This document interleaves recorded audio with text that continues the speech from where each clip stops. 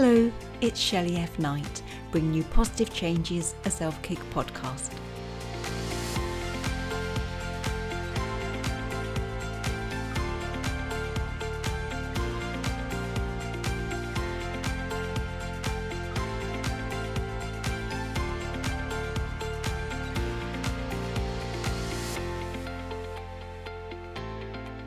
So today on the show, we're joined by Athena Crilly, and she is the podcast host of Finding My Fit. So hello there. Hello. Hi, everybody. Bless you for joining us today. I know you've had quite a journey, so please do share your story which led to a positive change. Yeah, so I think the biggest positive change in my life is recovering from an eating disorder. So I was first diagnosed with anorexia when I was about 13, and I'm 24 now, so that was about 11 years ago. And I would say I wasn't fully recovered really until I was about 20 years old. So I suffered for about 7 years, and in that time I had many ups and downs. I was in and out of hospital 5 times. So it's quite a long struggle. It was very difficult, but I'm now 24. I've been fully recovered for about 4 years, and that is probably the biggest, hardest thing I'll ever do in my life. So I'm so glad now that I'm in a position that I never thought I would be in at the time, as you know, as an anorexic, when you're really deep in the eating disorder, you do genuinely think you're never going to get out of it.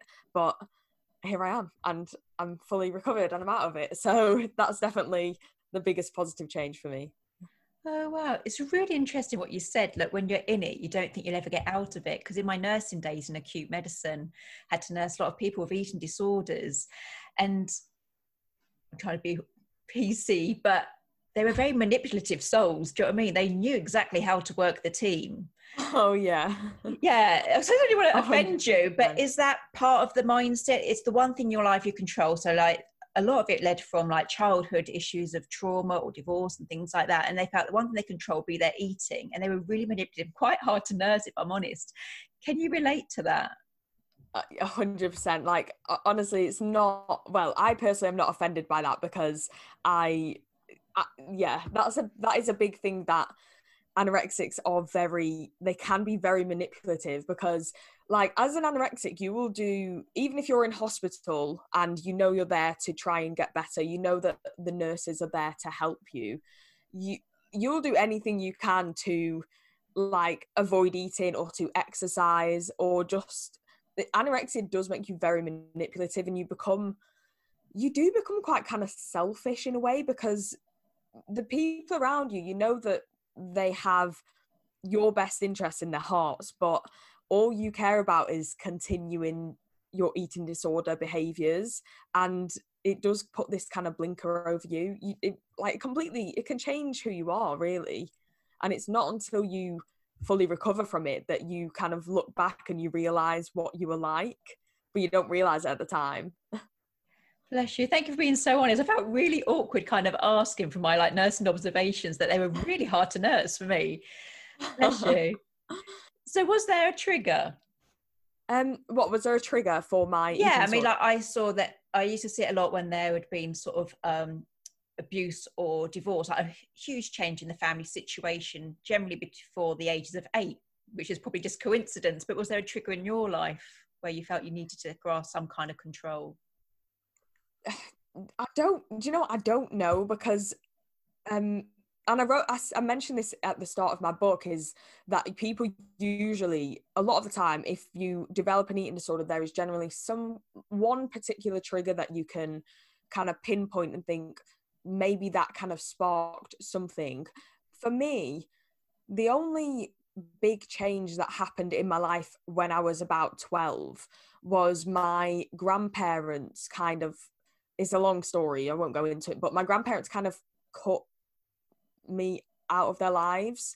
And although at the time I wasn't really that bothered, like I don't remember being particularly like heartbroken about it, I just kind of accepted it. But that was the only big event in my life at the time that I can really think maybe that triggered some kind of reaction.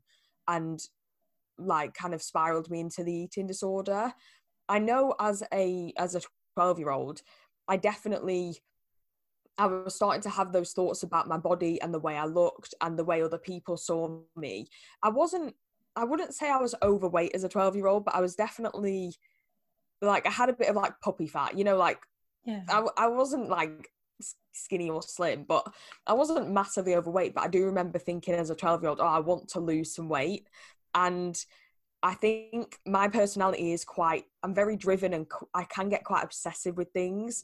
And I think that also contributed to me developing an eating disorder, because I would start exercising and restricting my food intake, and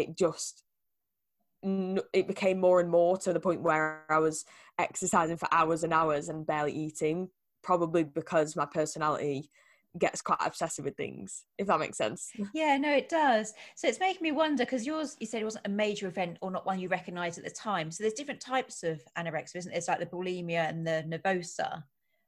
Is there like the Well, bulimia is where you make yourself sick, is that right? And then you've got the nervosa where you don't eat. well, so there's anorexia nervosa, there's bulimia. I don't know whether the full name is bulimia nervosa, but bulimia is kind of like a different eating disorder. So you can get, like, obviously there's so many different eating disorders, but within anorexia you can also get kind of sub disorders. So you can get anorexia with like binge purge subtype. I think that's the proper name, and that's where you're anorexic but you do also purge, so you make yourself sick. You can also be anorexic and have an exercise obsession, which is definitely what I suffered with. So there's so many different eating disorders, and a lot of the time those who suffer with one eating disorder will generally have another one, or they will have tendencies of other ones. So like with mine, anorexia, I was also very obsessed with exercise, but I personally never binged or purged, so I didn't really suffer with any kind, like, I didn't make myself sick, but I just exercised and restricted a lot. Bless you. And this pattern went on for like 7 years. Yeah, pretty much. Yeah, I mean, like I said, I did have my ups and downs. There were a few months where I would kind of maintain my weight, but I was still very much anorexic. So throughout the 7 years, my weight did go up and down a little bit. I was always underweight, but there were times when I was very, very underweight, and times where I was like not as obviously underweight, but my mindset remained very much anorexic. And that really is, like, you can be a normal weight but still anorexic, because it's all about the mindset, it's about the behaviors, it's about the thoughts and the feelings around food and exercise and just yourself. So yeah, it persisted until I was about 20, and then that's when I really truly started to see the changes in my mindset. I find it fascinating, if that's the right word. Probably not, but it's just the awareness you have now of the mindset and how that's more of the issue almost than the food and the exercise. I find it truly fascinating. And I love the fact that you say that you're fully recovered, because another thing from my nursing days was like alcoholics. And they never were thought to really fully recover. They were always an alcoholic, even if they weren't drinking. It was just always a condition part of them almost. But you're saying you fully recovered. So how do you know when you've made it out the other side? Oh, that is a tough question. I honestly, most people with eating disorders, I think in particular anorexia, will never fully recover. They might get to that point where they can manage it and where they're a normal weight and they can still have a bit of flexibility around their food and they're not as obsessed with exercise. But a lot of people still will have these odd little thoughts about, about restricting and exercise. And obviously everyone does have those kind of thoughts, whether you have an eating disorder or not, but Yeah. kind of intrusive thoughts, that's kind of more what I'm talking about. But I definitely would say I'm fully recovered, and I have been for years, because I don't get those thoughts to restrict or exercise anymore. I'm able to spontaneously go out for a meal knowing it's probably loads of calories, and I can spontaneously go out drinking for a night out without thinking, oh, calories, what if I can't get to the gym tomorrow? And it really is about that relaxation in your mindset, and just not, I think the way I knew I'd properly recovered was when my life didn't revolve around food and exercise. Yeah. And they came along with things. So I made plans first, and then, oh, if we decide to go for food on that day when we're out, then okay, we go for food. Whereas as an anorexic, I probably just wouldn't have gone out, because I would have been worried about, oh, what if we go out for food and I have to eat? So I think for me, I know I'm fully recovered because I'm fully relaxed about all of those things that I used to be so particular with and so anxious about. I love that. I truly hope your last words really help someone. So one of the tools they could try would be, like, rather than focus on the food and the exercise, to make plans, which is a great kind of thing to do in life anyway, but to make the plans to go out and just relax around the outcome of that.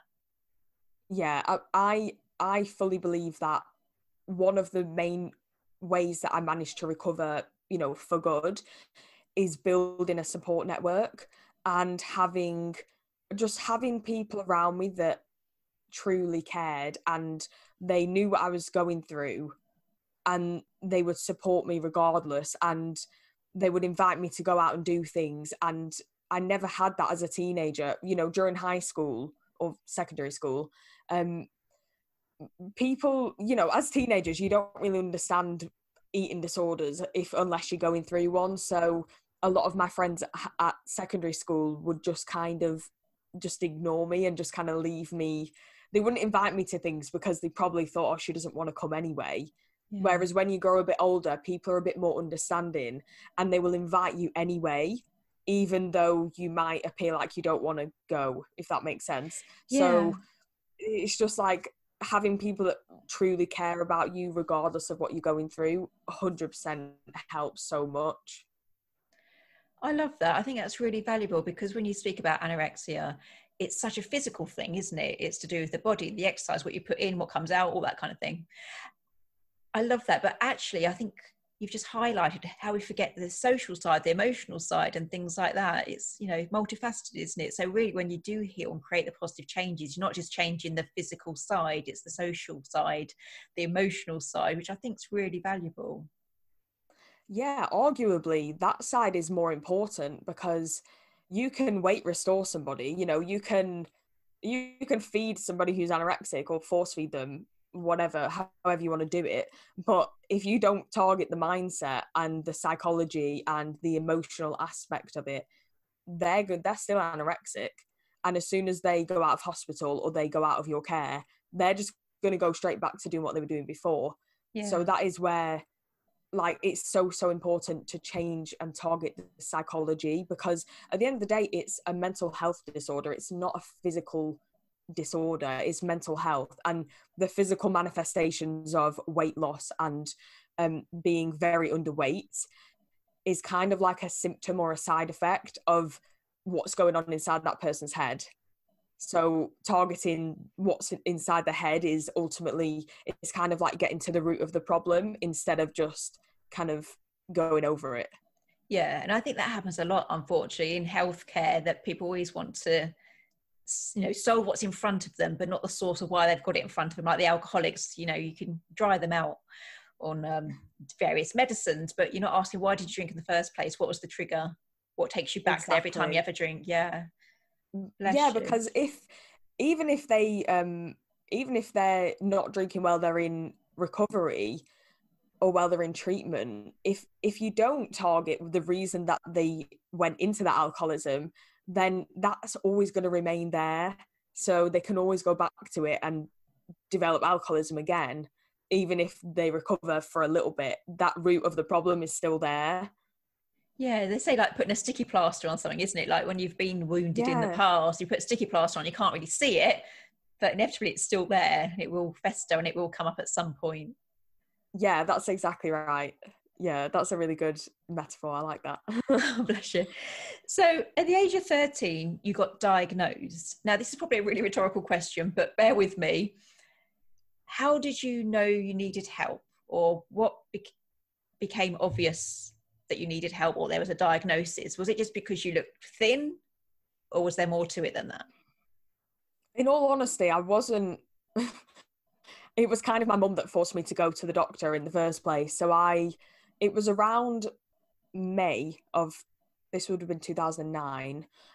In May, I got, do you remember the Wii Fit? Do you remember those? Yeah. Well, I got one of those because they were like all the rage back in the day. So I got one of those and I started using that kind of every night. And then at the same time, I would be very slowly just taking out more and more from my daily food intake. So that combined, I lost around 3.5 stone in about 3 months, which probably doesn't sound like that much, but when you're not that overweight as it is, that was about a third of my body weight. So by that point, by the time I got to about September, I was very emaciated. I was very underweight, and it was probably very obvious. And my mum has obviously been saying, oh, like, maybe don't go on the Wii. At the time, we didn't think it was a disorder. We just thought, oh, she just wanted to lose weight, and now she's lost the weight. Now go back to normal.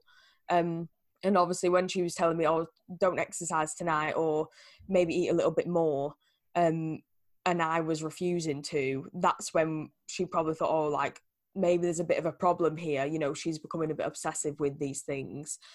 So yeah, she basically forced me to go and see a pediatric consultant who specialises in treatment of eating disorders. So we went to see him, and he pretty much admitted me to the hospital kind of there and then. And that was really when the start of, the whole journey for me. Bless you. And you shared your journey in your book. And you say it's amazing. You say you've come out the other side and you've recovered from it, but there's 7 years. So just sort of share that journey. So you start with a Wii Fit, kind of overdone it, get taken to the doctors, end up in hospital, and then you got 7 years on this journey. So what happens on that journey? Honestly, like it was so difficult for me to, when I was writing my book. So basically my book is literally my journey. I've kind of just put my journey into words and explain, the whole process, my mindset, and the recovery process. And what enabled me to actually remember everything that happened was I wrote a lot of diaries during my teenage years. I wrote extensive diaries, and I actually pulled all of those out and had a look at them to kind of piece together my book.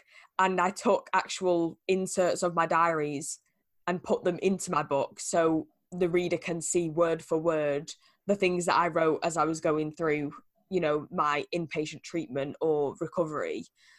So that did really help try and remember what happened, because honestly, I can literally, it's kind of a blur. Like the whole of my teenage years is a blur, but the general timeline would be, so my first hospital admission was about October 2009, and that was just in the general pediatric ward at my hospital.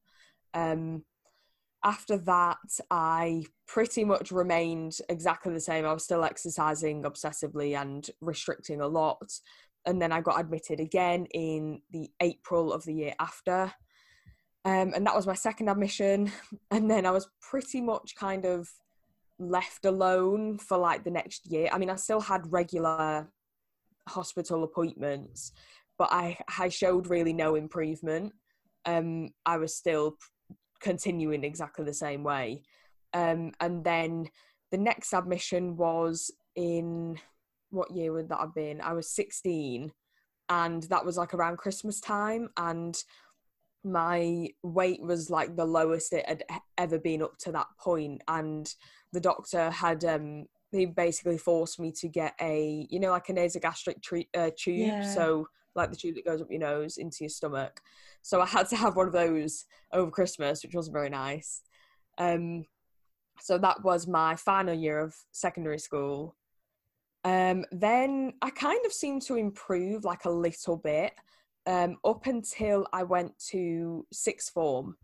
And I noticed that a lot of the time throughout the 7 years of my journey, the things that triggered me to get worse again were quite big changes. So like me transitioning from high school to sixth form seemed to kind of trigger my eating disorder again. Like I'd never recovered at high school, but there were times, like I said, where it was like manageable.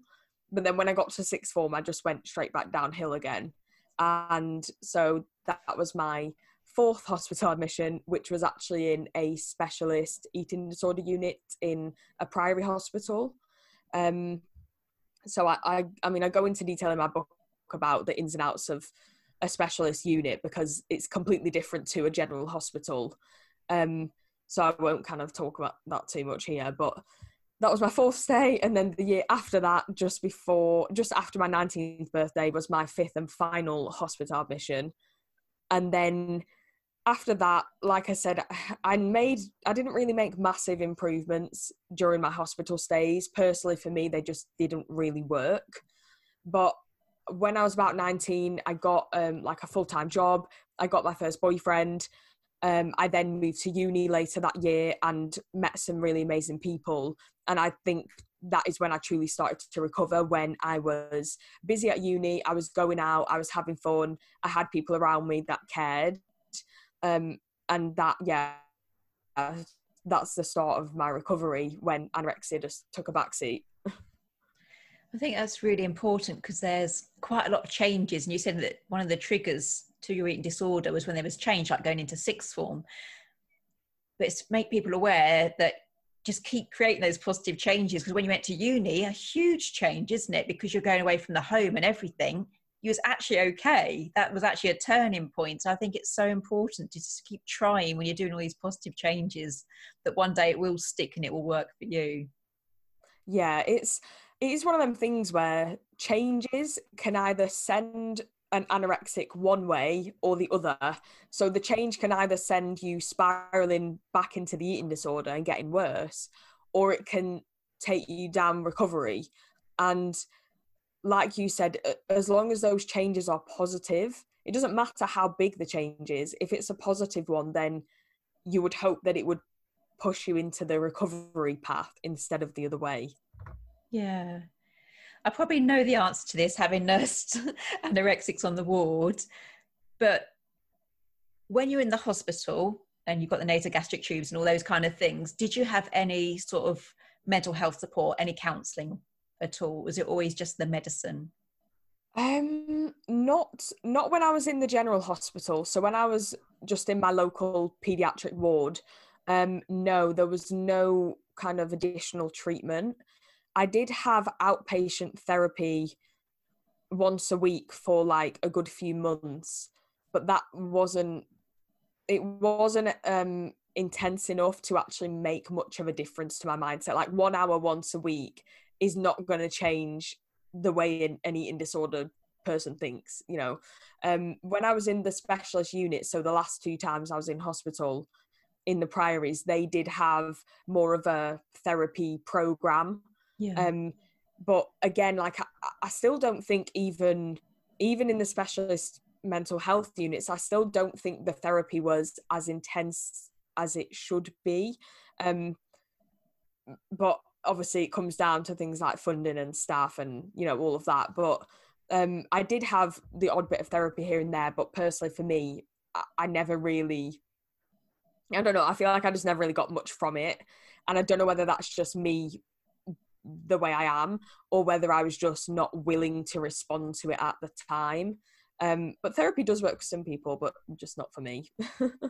Yeah, I was asking because obviously at the start you were so clear, and I loved it, about how your mindset changed and then your life changed, you sort of overcome it. But I was just wondering, was the resources there? But as you say, it's not for everyone. But what did change your mindset? Was it just the business of university? Was it something someone said? What changed? There wasn't really like a light bulb moment, like, oh, I want to recover today. You know, I think it did get to the point as well. I think I'd been battling this for 7 years. I'd got nowhere. I realized that anorexia doesn't get you anywhere.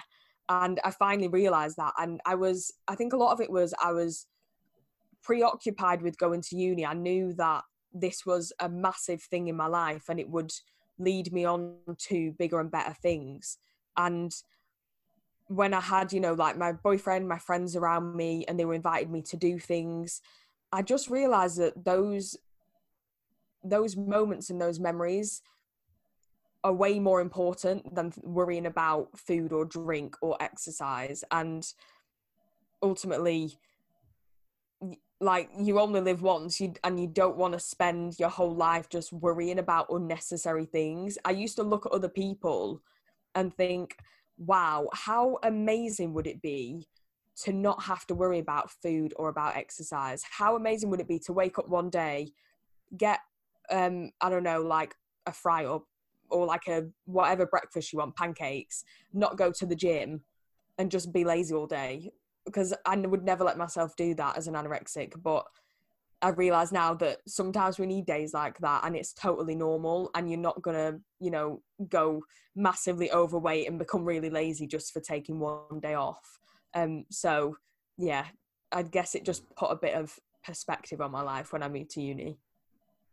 I love it. It's, I know some people think it sounds too simplistic, but it is almost like finding something else to put your focus on. Because I think, well, you know, what you focus on, you attract, don't you? So if you're going to always be looking at the control around food or exercise, you're going to miss out on That so is much. But I know it's not that simple. As I'm saying, I'm very aware that as I'm saying it, that I know it's not that simple, but you make it sound so easy, and I love that. I mean, it's so complex. It's so complex, and obviously what I've said is very, very simplified, and it's not that easy. It makes it sound kind of easy, but if I have to try and summarize it, then definitely focusing on the mindset is the best way forward. 100%. I absolutely love it. So do you have like little positive sayings that you use? How do you keep yourself on track? So I never used to like quotes that much, and you know, like, I always thought they're a bit cheesy, but especially in the past maybe 6 months, I've definitely become a very quote orientated person. I do love a good quote. I always remember one that I remember painting it on a canvas when I was in hospital. And I don't know, I think I just made this quote up in my head. I didn't hear it anywhere, but I just made it up. And it was, "Blue skies are coming." And it kind of signified to me that although at the moment, you know, there's a storm, there's black clouds, there's raining, there's always a blue sky that is going to be on the way. You know, it doesn't even, I don't know, the British weather, for example. Yes, it might rain a lot, but there's always that one day where there's a blue sky and a sun in the sky somewhere. You know, it's not very often, but there's always one coming, and that quote always sticks with me. I love that. Blue skies are coming. Sounds a bit cheesy, but yeah. But it's true, isn't it? I mean, they are coming, and we always want, you know, if we can't see things, then we don't believe in them. But I think you've shown today Yeah. on the show that actually you can overcome it, which I think is fabulous, because I say very nursing background, but people seem to always have it for life, like the alcoholics and the drugs and things like that. But you've inspired me just to know that, you know, you can overcome these things that life throws at us. Yeah, even if at the time you don't think you're ever going to overcome it, it is possible. It's definitely possible. Yeah, and I love the emphasis. I mean, because, you know, we always want to do about self-help or self-kick, if you may, but you don't always have to do it by yourself, do you? I mean, you were saying about the community in the sense of belonging and the support and things like that. So is that something you would encourage? Like, you know, look outside beyond the food into others that can help you? Oh, definitely. Yeah, like friends, family, even if they can't empathize with you, if they've never been through it, they can still offer support. And it does make the world of difference, because you realize that there are people that care about you and that want the best for you. Yeah, and I love it because you said that the counselling didn't work for you, that, you know, that's sort of the psychological support didn't really work for you. But that's like professional, but it doesn't mean that socially that won't work. There's different ways we can talk, isn't there, and get help. Yeah, exactly. I think like counseling and that kind of one-on-one therapy, it doesn't work for everybody. And sometimes it's kind of better to speak to the people that you know, because you might be more likely to trust their opinion and to open up to them, as opposed to a therapist who you've never met before and you don't really know very well. So yeah, I think sometimes it's even better to just speak to the people around you. Yeah. So talking of speaking, you have your own podcast.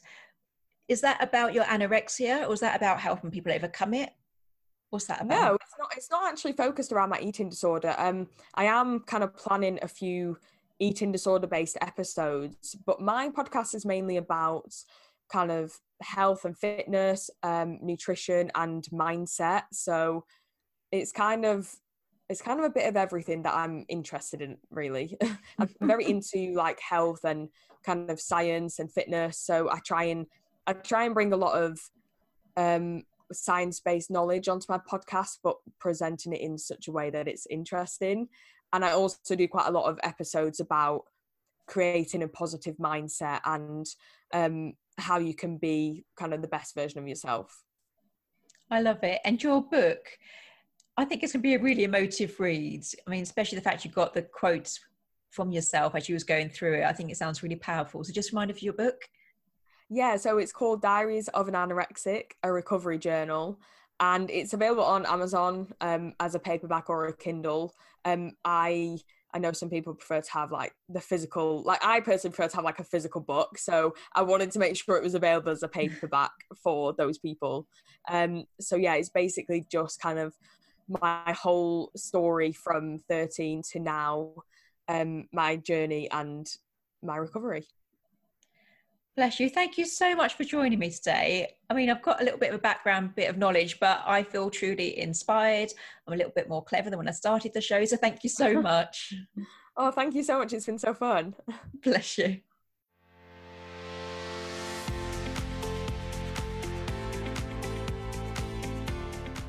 If you enjoyed today's episode, please make sure you subscribe and leave a positive review.